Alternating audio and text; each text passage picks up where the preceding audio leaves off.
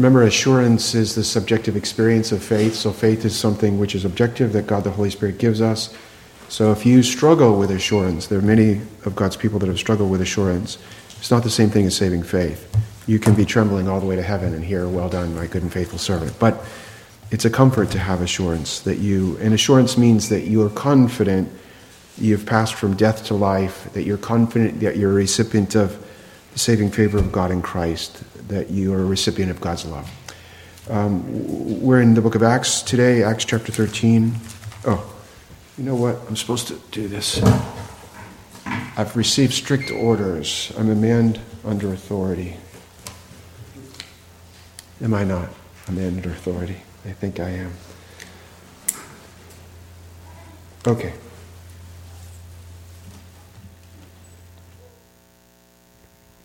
Acts chapter 13. So we'll get this going, hopefully.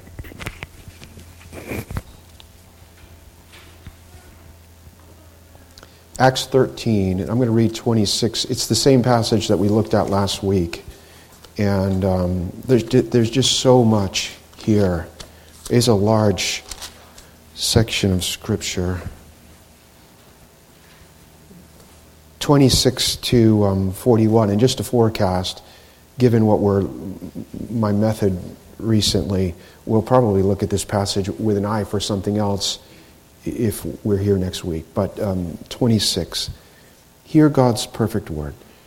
Brothers, sons of Abraham's family, and those among you who fear God, to us the message of this salvation has been sent. For those who live in Jerusalem and their rulers, recognizing neither him nor the utterances of the prophets, which are read every Sabbath, fulfilled these by condemning him. And though they found no ground for putting him to death, they asked Pilate that he be executed. When they carried out all that was written concerning him, they took him down from the cross, they laid him in a tomb, but God raised him from the dead. And for many days he appeared to those who came up with him from Galilee to Jerusalem, the very ones who are now his witnesses to the people. And we preached to you the good news of the promise made to the fathers, that God has fulfilled this promise to our children, and that he raised up Jesus, as it is also written in the second Psalm, "You are my son, today I have begotten you." As for the fact that he raised him from the dead, no longer to return to decay, he has spoken in this way, "I will give you the holy and the sure blessings of David." Therefore he also says in another psalm, "You will not allow your Holy One to undergo decay." For David, after he served the purposes of God in his own generation, fell asleep. He was laid among his fathers, and he underwent decay. But he whom God raised did not undergo decay. Therefore let it be known to you, brothers, that through him forgiveness of sins is proclaimed to you. Through him everyone who believes is freed from all the things which you could not be freed through the law of Moses. Therefore take heed, so that the things spoken of in the prophets may not come upon you. Behold, you scoffers, and marvel and perish, for I am accomplishing a work in your days, a work which you will never believe, though someone should describe it to you. Amen. Let's pray. Gracious God, you are a gracious God. You are utterly sovereign. You do all according to your own divine counsel and pleasure. And we, Lord God, are your creatures. And we are utterly dependent upon you. You are the blessed Creator. You sustain us moment by moment. And you alone, Father, Son, and Holy Spirit, are our Redeemer. You are our life. And we pray that this worship service would be devoted to you, that we would fulfill the chief purpose for which you've given us life, which is to say, to glorify you, to honor you, to magnify you, and to enjoy you. May we enjoy you, Lord God, as we desire to worship you in spirit and in truth. Amen.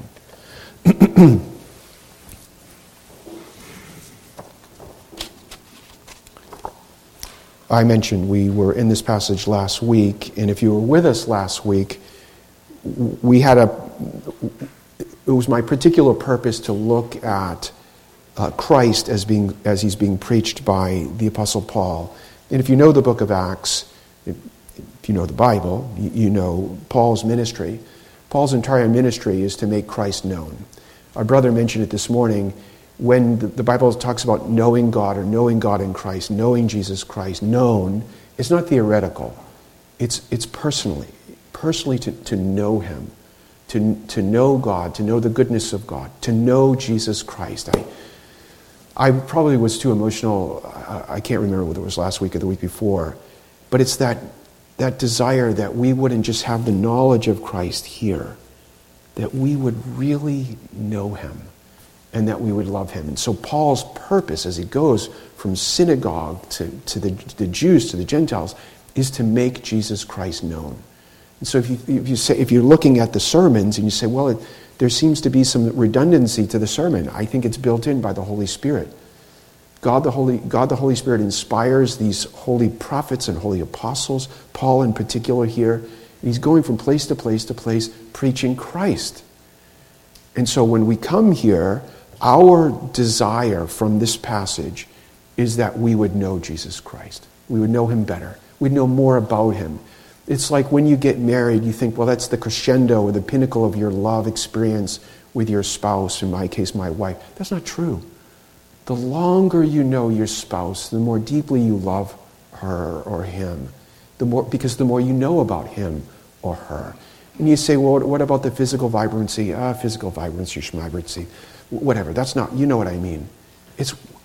We know this person. And that's the same with Jesus. So we don't come to the Bible to just pass a Bible test. It's good to pass a Bible test. But we come with this burning desire that we would know him more. And so this passage here is another preaching passage, Jesus Christ. And within this passage, there are two things about Jesus, if I were to hit it with my Bible dividing wand. There are two things that the Apostle Paul is inspired to write about Christ. He writes about Christ's estate of humiliation, and then he writes about Christ's estate of exaltation. And exaltation is what I hope to do next week. And you know I always say, Lord willing, I drive everybody crazy, and I could be somewhere else, you could be somewhere else. It's my desire next week from this passage to talk about the exaltation of the Lord Jesus Christ. So this morning, we're going to pick up the theme that we looked at last week, which is the humiliation of Jesus. And last week, we looked at merely an introduction. We just skimmed the surface. We wanted to get introduced to it. And then here, what did I title the sermon? A further description. My desire is to unpack from this passage and other portions of Scripture, when we talk about Christ's humiliation, what is it that we mean? But always with an eye to fall deeper in love with the Lord Jesus Christ. And it's the love of Christ that should motivate us to serve Christ.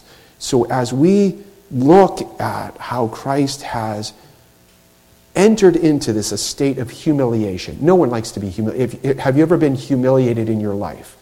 And I'm sure if you have been ever humiliated in your life, you know what day of the week it was, you know what color socks you were wearing, it's seared into your memory, and it's not a good memory, right? Christ entered into an estate of humiliation. And we want to see the various things that the Bible talks about that for our edification, to make us love him more and to serve him more deeply. And I'm going to argue that the more we study Christ in both of his estates, it will make us love God and Christ more, and it will make us love people more, which is, of course, the fulfillment of the law. The Bible says in a number of places, James and Peter and so on, Romans, that loving our neighbor is the fulfillment of the law, the second table of the law, commandment 5 to 10. And so this is here that we would know Jesus more. And when we think of Christ's estate of humiliation and exaltation, but humiliation here, the suffering and the dying, that kind of thing, when we're looking at Christ, Christ is the Greek. I know baby Greek and baby Hebrew. Baby Hebrew. It just means Messiah. He's the anointed one. He's the mediator. The Bible says there's one mediator between God and man. That's the God-man, Christ Jesus. 1 Timothy chapter 2. We need a mediator. Subsequent to the fall of our first father, Adam, no human being walks into the presence of God without a mediator. I know people think they're going to, but they're not. We need that go-between. Job says, oh, I wish that there was a mediator, an umpire between me and God. And there is, the God-man Christ Jesus. And so when we're looking at Jesus, we're looking at him in his salvific work. in him is his office of Redeemer. We're not considering him, fancy word, ontologically, as the essence of the Son, the essence of the being the same with the Father and the Spirit. That's for another, perhaps a Bible study.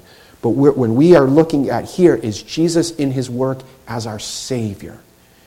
And when I talk about that, when we look at Christ and what Christ suffers, his humiliation, what he enters into his exaltation, you can always put, and I hope not to do this in the sermon, but I almost want to do it.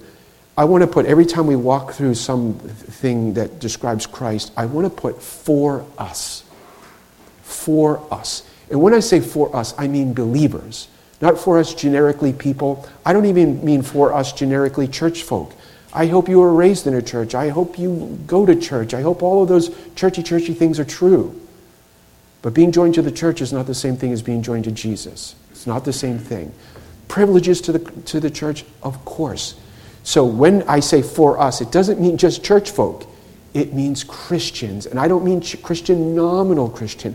I mean Christian, I know him, I love him, he's my life Christian. Does that make sense? So when we look at Jesus, it's the for us. And what that for us means is, in theological language, he's our federal representative. He's our federal representative. Or to use a different kind of language, he's our covenantal head. Sometimes men are referred to as the head of their home, the head of the wife, that kind of an idea. So when the bill keeper comes around and says, knock, knock, I have a bill for Mrs. So-and-so, she should hand it to the husband and say, honey bunch, it's for you. Because he's the head of her. Or when the bad guy comes to the house and says, I'm here to hurt your wife, she says, honey bunch, it's for you. Because he's the head of her. He's the representative of the wife. Like that, Jesus Christ is the representative of his wife, of his bride. So everything he does, as the Puritans would say, as a public person. So Jesus doesn't enter into the flesh for himself. Jesus is not humiliated for himself. He doesn't die on the cross for himself. He does all of those things for us, for the bride. Why did he hang on the cross? For us, for the bride. Does that make sense? So this is here, so we would know Jesus Christ, and the Bible says that we would know Jesus Christ savingly, and that by believing we have what in his name? Life in his name. And life is not just the continuance of this, as much as we like this. It's the reconciled, friendly presence of God. And so we have it through Christ. So we're looking at Christ's estate of humiliation as our covenantal head, our federal representative. Let me start with a definition, because today's purpose is to kind of further describe what do we mean when we say his estate of humiliation, which we see in the passage. English dictionary definition of humiliation. To humiliate is to lower or to reduce to a lower position.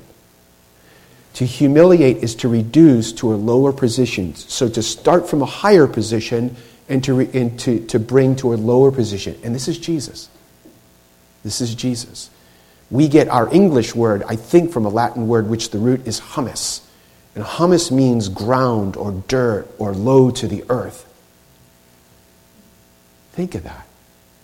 We should be humus. Every one of us should be humus. Every one of us should be lying in the dirt before God, before Christ. Christ, the infinite, eternal, unchangeable Lord of glory, the second person of the Godhead, the beloved Son of the beloved Father. Humus. Humiliation. Earth. Made himself low. The Bible says this. This is the book of Acts, Acts chapter 8. I was going to read this, but I didn't want to go too long. Acts chapter 8 is quoting Isaiah 52.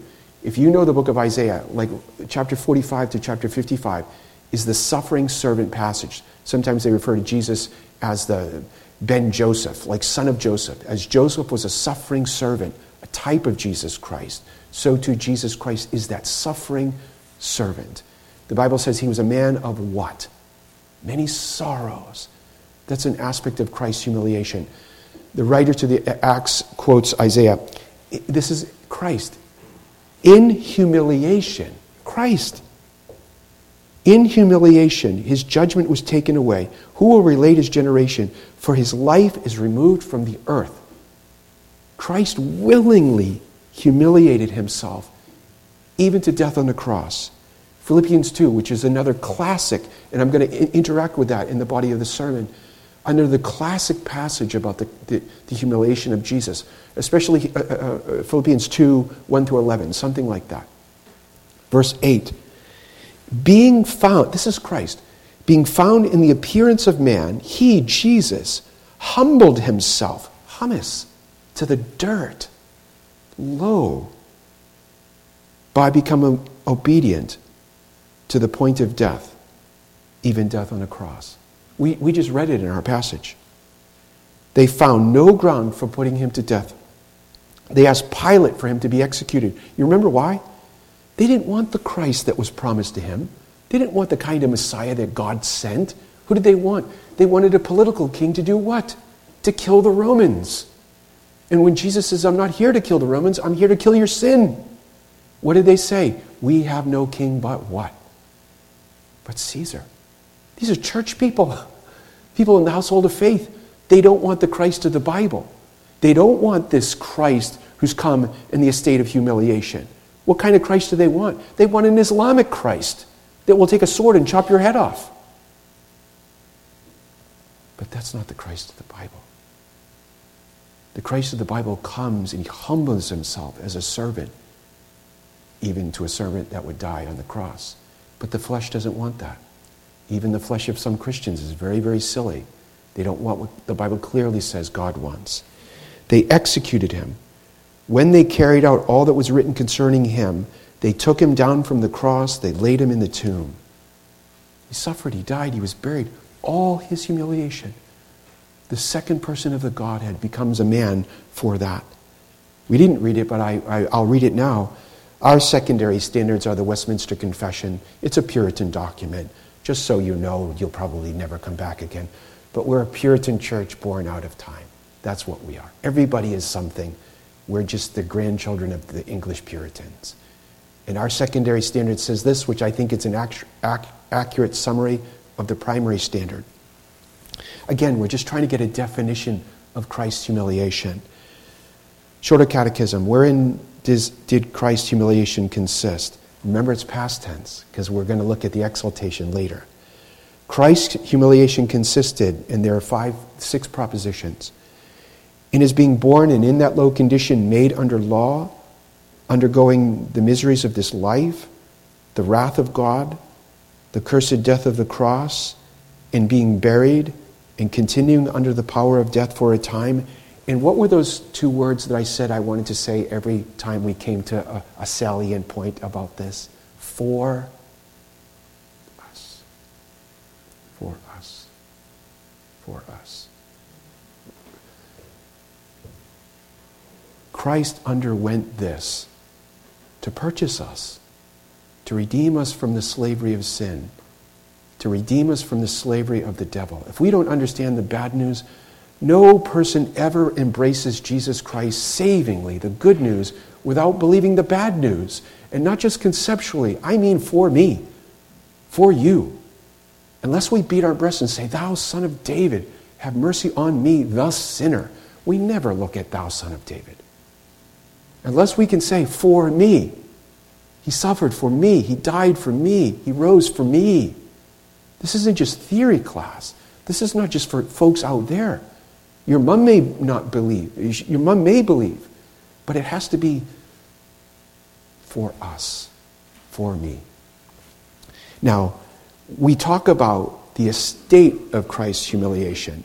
And I asked at the outset, can any of us remember a time that you were ever humiliated? And usually, there are many times in our lives that we could say, well, I was humiliated when I was 6, and I remember when I was 18, I tried to do a pull-up in front of the other guys in gym class, and I could only do one pull-up, and they all laughed, look, you can't do a pull-up. And it has hounded me the rest of my life, something like that. And I'm not sharing. I think it wasn't 18, it was like 16. I couldn't do a pull-up. I couldn't do a pull-up, whatever. But those are like the occasions of humiliation, right? occasion. Means it happened here, and you may say, my whole life, like Rodney Dangerfield, I get no respect my whole life. It's a whole life of humiliation. Oh, no. When we talk about Christ, a state of humiliation, we mean something more than just one or two occurrences where he made himself low and suffered humiliation. It's the whole time. It's the whole time. We are I'm the fast food generation. You're the fast food generation. We're all the fast food generation. It happened, the fast food generation began in Genesis 3, 1 through 8. We want it our way. We don't want God's way. We don't want God's time. We want our time, which is yesterday. And we want what we want when we want. Have a little kid. I'm not Asher. Asher will never do this. But all other little kids. We want what we want when we want. We don't care who wants what we want. We want it. Imagine being told, you don't have to suffer for a day, a week, or be humiliated for a month or even a year. Your whole earthly life, the entire thing, from the time you were conceived and born to the time you die and go home, will be one long perpetual experience of humiliation. Imagine. I pitch a fit. Our brother taught it in Sunday school. Generally, we're happier when things go well in our lives. Our kids are healthy, our grandkids are healthy, we're healthy, we have enough money in the bank to pay the bills, and things are kind of okay. And we're kind of okay. Touch the creature things, and we fall apart. And we fall apart because we're trusting in the creature. When we're told all of your creature comforts, you won't have any. You'll be a man of sorrows your whole entire life. Who would do this? Who would willingly do this for the purpose of saving? What kind of people does God save in Christ? Good people? Good people? Are people basically good? What do you think? The Bible says. The Bible says. Not many of you this, not many of you that. You're not wise, you're not powerful. You're liars, drunkards, fornicators, homosexual offenders, blasphemers. You don't love God, disobedient to mother and father. And for those people, Christ left glory for an entire lifetime of humiliation. What's the response? What should be the response? Without faith, you just think, wow, what time's the tea time today? Can we go to the beach? But with faith in Jesus Christ, when you look at what he has done, his whole earthly existence, that he would redeem us, the response of faith is just loving gratitude. Is just loving gratitude. I love you, and I want my whole life to be a thank offering because of this. So his entire time was one of humiliation, the King of Glory. Now the motive, we talked a little bit about the motive for Christ's, and remember in John chapter 10, Jesus says, I'm going to lay down my life for the sheep. And he said, no one takes my life from me. There's a famous talking head. He's a Jewish talking head. He's a non-Christian Jewish talking head. He's a political talking head. And he says that of Christ, he says of Christ that he was just a political rabble-rouser, got himself in a pickle with the Romans, and the Romans killed him. Is that what happened? Did Jesus just get himself in a jam and just end up, you know what, I can't, they came and they have the clubs and they have the thing and off they go and Pontius Pilate and they kill me. I can't do anything about it. Was that what happened? That's not what happened. That's not what happened. He was tried by a church court, and the church court said, we have no king but Caesar, kill him. He was tried by the civil court and said, you make yourself to be a king, we're going to kill you. And Jesus says, no one takes my life from me. I do what? I willingly offer it. I willingly lay it down. I'm going to take it up again, but I willingly do it. The Bible says when we talk about this condescension to humiliation, whole life, what is it, Hebrews 12? for the joy set before him. For the joy. I've said this before. My wife was my college girlfriend, but this could be true of your college girlfriend who's now your wife. If someone said to you when you were dating your wife, hey, listen, after your second shift or you're working all day at the factory or school or whatever it may be, you have to drive 4 hours to go see her. 4 hours? At 20-something years old, even after two shifts, that's nothing. Give me 2 pots of coffee and I'm there. Why? What's the thing that drives you? You're madly in love with her. You're madly in love. People do what they want to do. People do what they want to do. People go to church because they want to go to church, or they don't go to church because they don't want to go to church. We're driven from love. We should do it from love. I come here because I love God and Christ. For that reason, Christ left glory through the motivation of love. He clothed himself with the rags of humanity. And again, the one that he loves is us. And left to ourselves, and I know and I'm not saying like, oh, well, you have a low view of people and blah, blah, blah, blah, blah, blah, blah. I want to have a Bible view of people. I want to love people and be gracious to folks, but let's not call people what God doesn't call them. Jesus, for the love of the bride, humbles himself, is love. So when we look at this, humbling ourselves, think of Ephesians chapter 5. Everyone who is a husband here, everyone who is a Christian husband, who is a Christian wife, you are to love your wife how? As Christ loved the church. That's how. And what does that mean? I have my rights, I'm the head of the house. That doesn't mean any of that. You're to die to yourself, pick up your cross, and serve her. That you would present her spotless, clean, without blemish. That's what Christ does. Christ so loved his bride, he willingly left glory, that he would die for the likes of us to present ourselves spotless. And we're going to go from experiencing Jesus here in the eternal estate. There's no more Lord's Supper because it's going to be replaced with another meal. It's the marriage feast of the Lamb. And not only is it the love of the bride that motivates Christ to enter into this estate of humiliation, it's the love of the Father. This is mysterious. This is John chapter 17, the high priestly prayer. The intertrinitarian relationship is a mind blower. Our brother George was teaching Sunday school. He was talking about the aseity of God, the eternality of God, the essential existence of God. I told him at the end, this is overwhelming. It's overwhelming. We can't understand it. How the Father, the Son, and the Holy Spirit interact throughout all eternity without beginning, without end, is a mind blower. But the Son loves the Father. And the Bible says that he always does the things that please his Heavenly Father.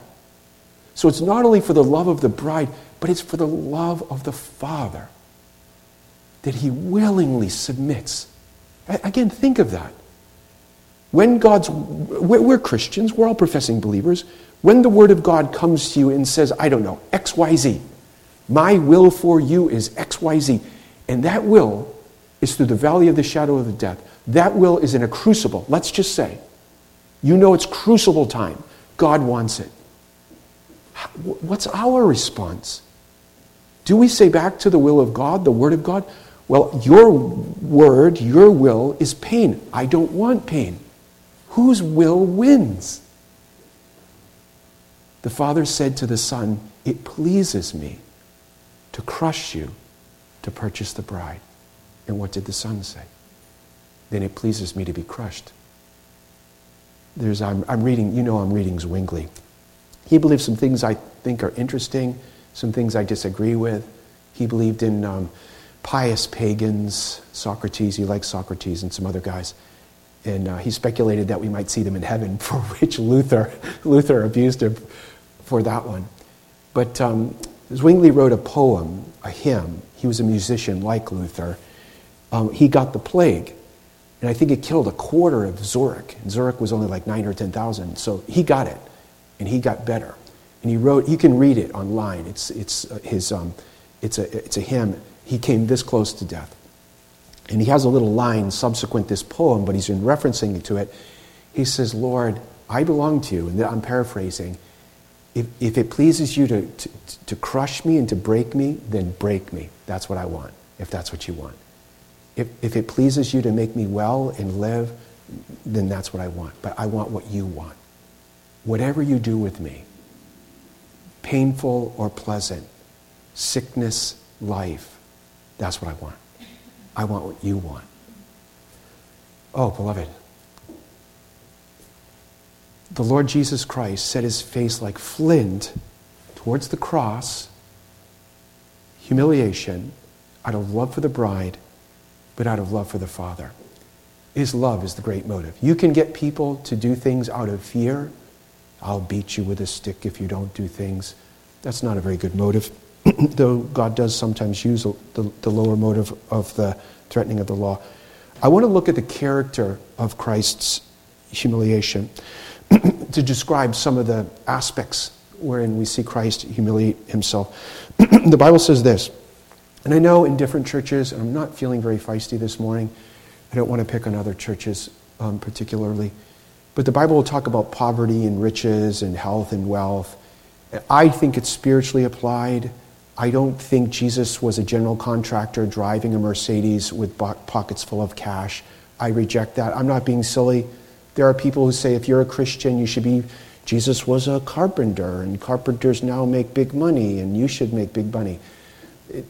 It's just silly. Okay, 2 Corinthians, verse 8 and 9.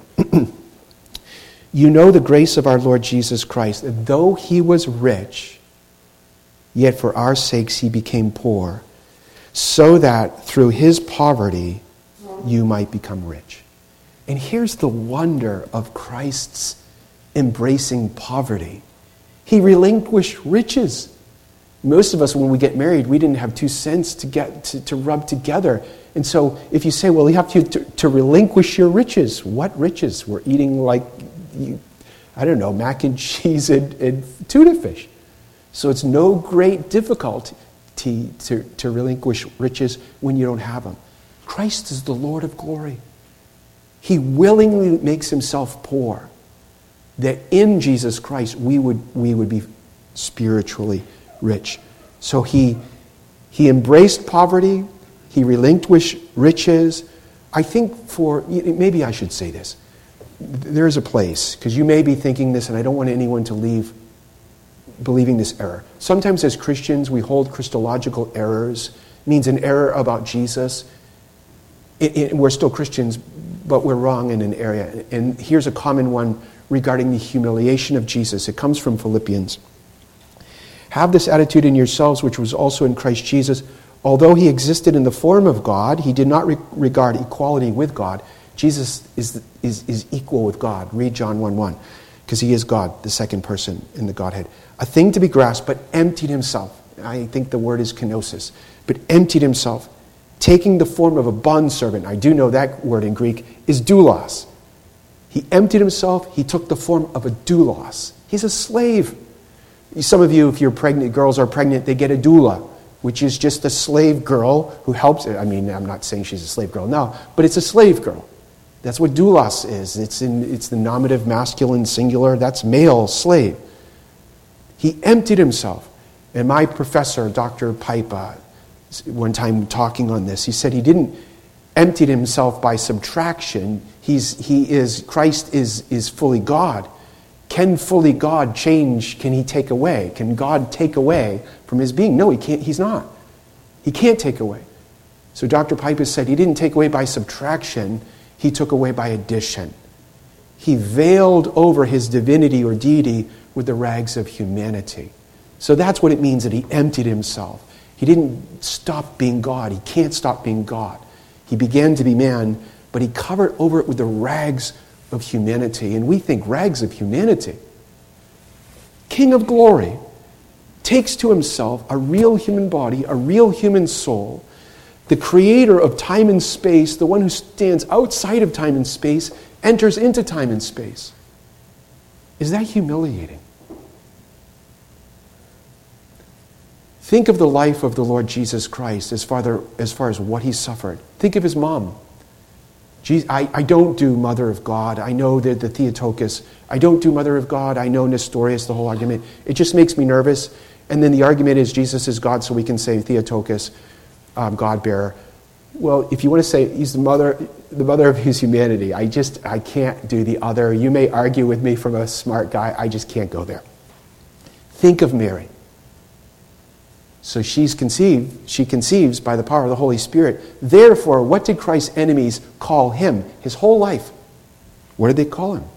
I won't use the word, but they called him illegitimate. Your folks weren't married. Joseph's not your dad. We think your dad is thus and so. You're illegitimate. The King of Glory being called that name. He comes into the world through this little girl, little woman, and she's not a queen's daughter, and she's kind of a nothing young woman, but she's a godly young woman. You see the Magnificat, the Song of Mary, which is phenomenal. She had faith, but she's just this humble, lowly woman. He's born of her. And Jesus is conceived in Nazareth, and he's born in Bethlehem. And where is Jesus born? King of Glory, born where? In a barnyard. If your wife was pregnant and she was about to give birth, would you let her give birth in a barnyard? Would you? Why? There was no room in the inn for the Creator of heaven and earth. And when was he born? Was Jesus born in a high time, spiritually speaking, for the people of Israel, or a very low time? The Bible says in the book of Genesis, chapter 49:10, the scepter departs from Judah. They're a subjugated people. They're under the jackboot of the Gentiles. They're under Gentile tyranny. People think, oh, look at what's happening politically. What's God doing? It's when the church is like this, politically, socio-economically, God is doing amazing things. He comes in through a lowly woman. He's born in a lowly place. He comes in at a lowly time. And what about his family?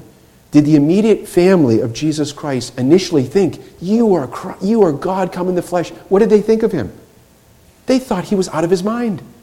Come get your son, come get your brother. He's out of his mind. That's what they said concerning Jesus. Is that humiliating? And not only that, Jesus is out doing good to the bodies and the souls of people. And you know what the people say concerning Jesus, the church folk? He's a tool of the devil. He's a tool of Beelzebub. He's a friend of drunkards and prostitutes and tax collectors. That's who he is. The King of Glory. And I'll just say as an aside, is he a friend of drunkards and prostitutes and tax collectors? Praise God he is. Praise God he is. Because every last one of us would be undone if he wasn't. But this is what they said about him. And even his own people, at the very end, what did all of his own guys do? Oh, we're going to be with you right to the death. What happened right to the very end? They all ran away. They all ran away. And how did he die? How was Christ's death?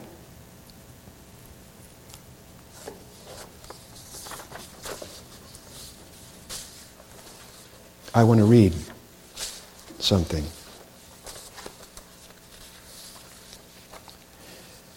I don't think we could even bear looking at Christ on the cross. I don't think we could do it. God so loved the world, he sends the Son. Christ so loves his people. Lord of glory, spit upon, mocked, abused, lied on, hated, goes to the cross. Christ redeemed us from the curse of the law, having become a curse for us. What do you think of that? Do you ever walk through your life? I do this. And take your life and look at the 10 Commandments as applied to your life, and then spiritually speaking. Do you ever do that? I've had another God. I've worshiped God falsely. I've taken God's name in vain. I've abused his day. I'm a fornicator, a liar, a blasphemer. Have you ever done those kind of things? The wages of all of those sins is death. Christ became a lightning rod. The sinless one, Paul says. The just one dies for the unjust ones that we could be just. That's the humiliation of Jesus Christ. It's just overwhelming. And when is the termination of Christ's estate of humiliation? When does it terminate? When does it end? In 3 days in the grave, he gets out of the grave. Christ is no longer in an estate of humiliation. I want to end our look at the humiliation of Jesus, the suffering of Jesus today, with a very brief application to all of us as believers. I'm going to talk brother to brother, brother to sister, brother to mother and father, Christian to Christian. Christians are lovers of Christ. We live for him. He is our whole life. Jesus is our whole life. To live is Christ, to die is to gain Christ. Jesus is everything to us. And when we look at this business of Christ humiliating himself, suffering for us, the Bible says this. Jesus says, if anyone wishes to come after me, he must deny himself. He must take up his cross and follow me. For whoever wishes to save his life will lose it, but whoever loses his life for my sake will find it. The Bible says if we are children, we're heirs of God, fellow heirs with Christ, if indeed we suffer with Christ, so that we may also be glorified with him. For I consider the sufferings of the present time are not worthy to be compared with the glory that is to be revealed in us. Paul says this in Philippians. Jesus, my Lord, for whom I have suffered the loss of all things, and count them but rubbish, that I may gain Christ, and may be found in him, not having a righteousness of my own derived from the law, but that which is through faith in Christ, the righteousness which comes from God on the basis of faith, that I may know him and the power of his resurrection. And listen to this. This relates to what we're talking about. In the fellowship of his sufferings. In the fellowship of his sufferings, being conformed to his death, in order that I may attain to the resurrection from the dead. Beloved, it's good for us to think about Christ more than we do. And it's good for us as Christians to think about it, to meditate on the humiliation of Jesus Christ for us. It weans us from what the Puritans would say is the great tyrant of our lives. The great tyrant of our lives is not the devil or the world. It's self. It's self. It's self. When we think of what Christ suffered for us, it crucifies that tyrant self. It crucifies the lust and the desire we have for sin. It crucifies this craving for the world and its things. And it makes us love Jesus more than we do. And it makes us love people. And it makes us love them not with just word, but with deed. And another thing that meditating on the humiliation of Christ and the termination of that humiliation, it makes us want to be with him. And I don't mean just want, I want to die because life is so hard. All of us have that problem. All of us have that. Anybody over than 5 has thought that. I want to die because life is so hard. But it's not that. It's desire to be with him. The more we think on Christ, what he did for us, it's not running away from something. It's what Paul says in Philippians. It's a running to. My sufferings, if it could throw me on Christ, even contemplating death, if it could throw me on Christ, it's going to bring me to Christ.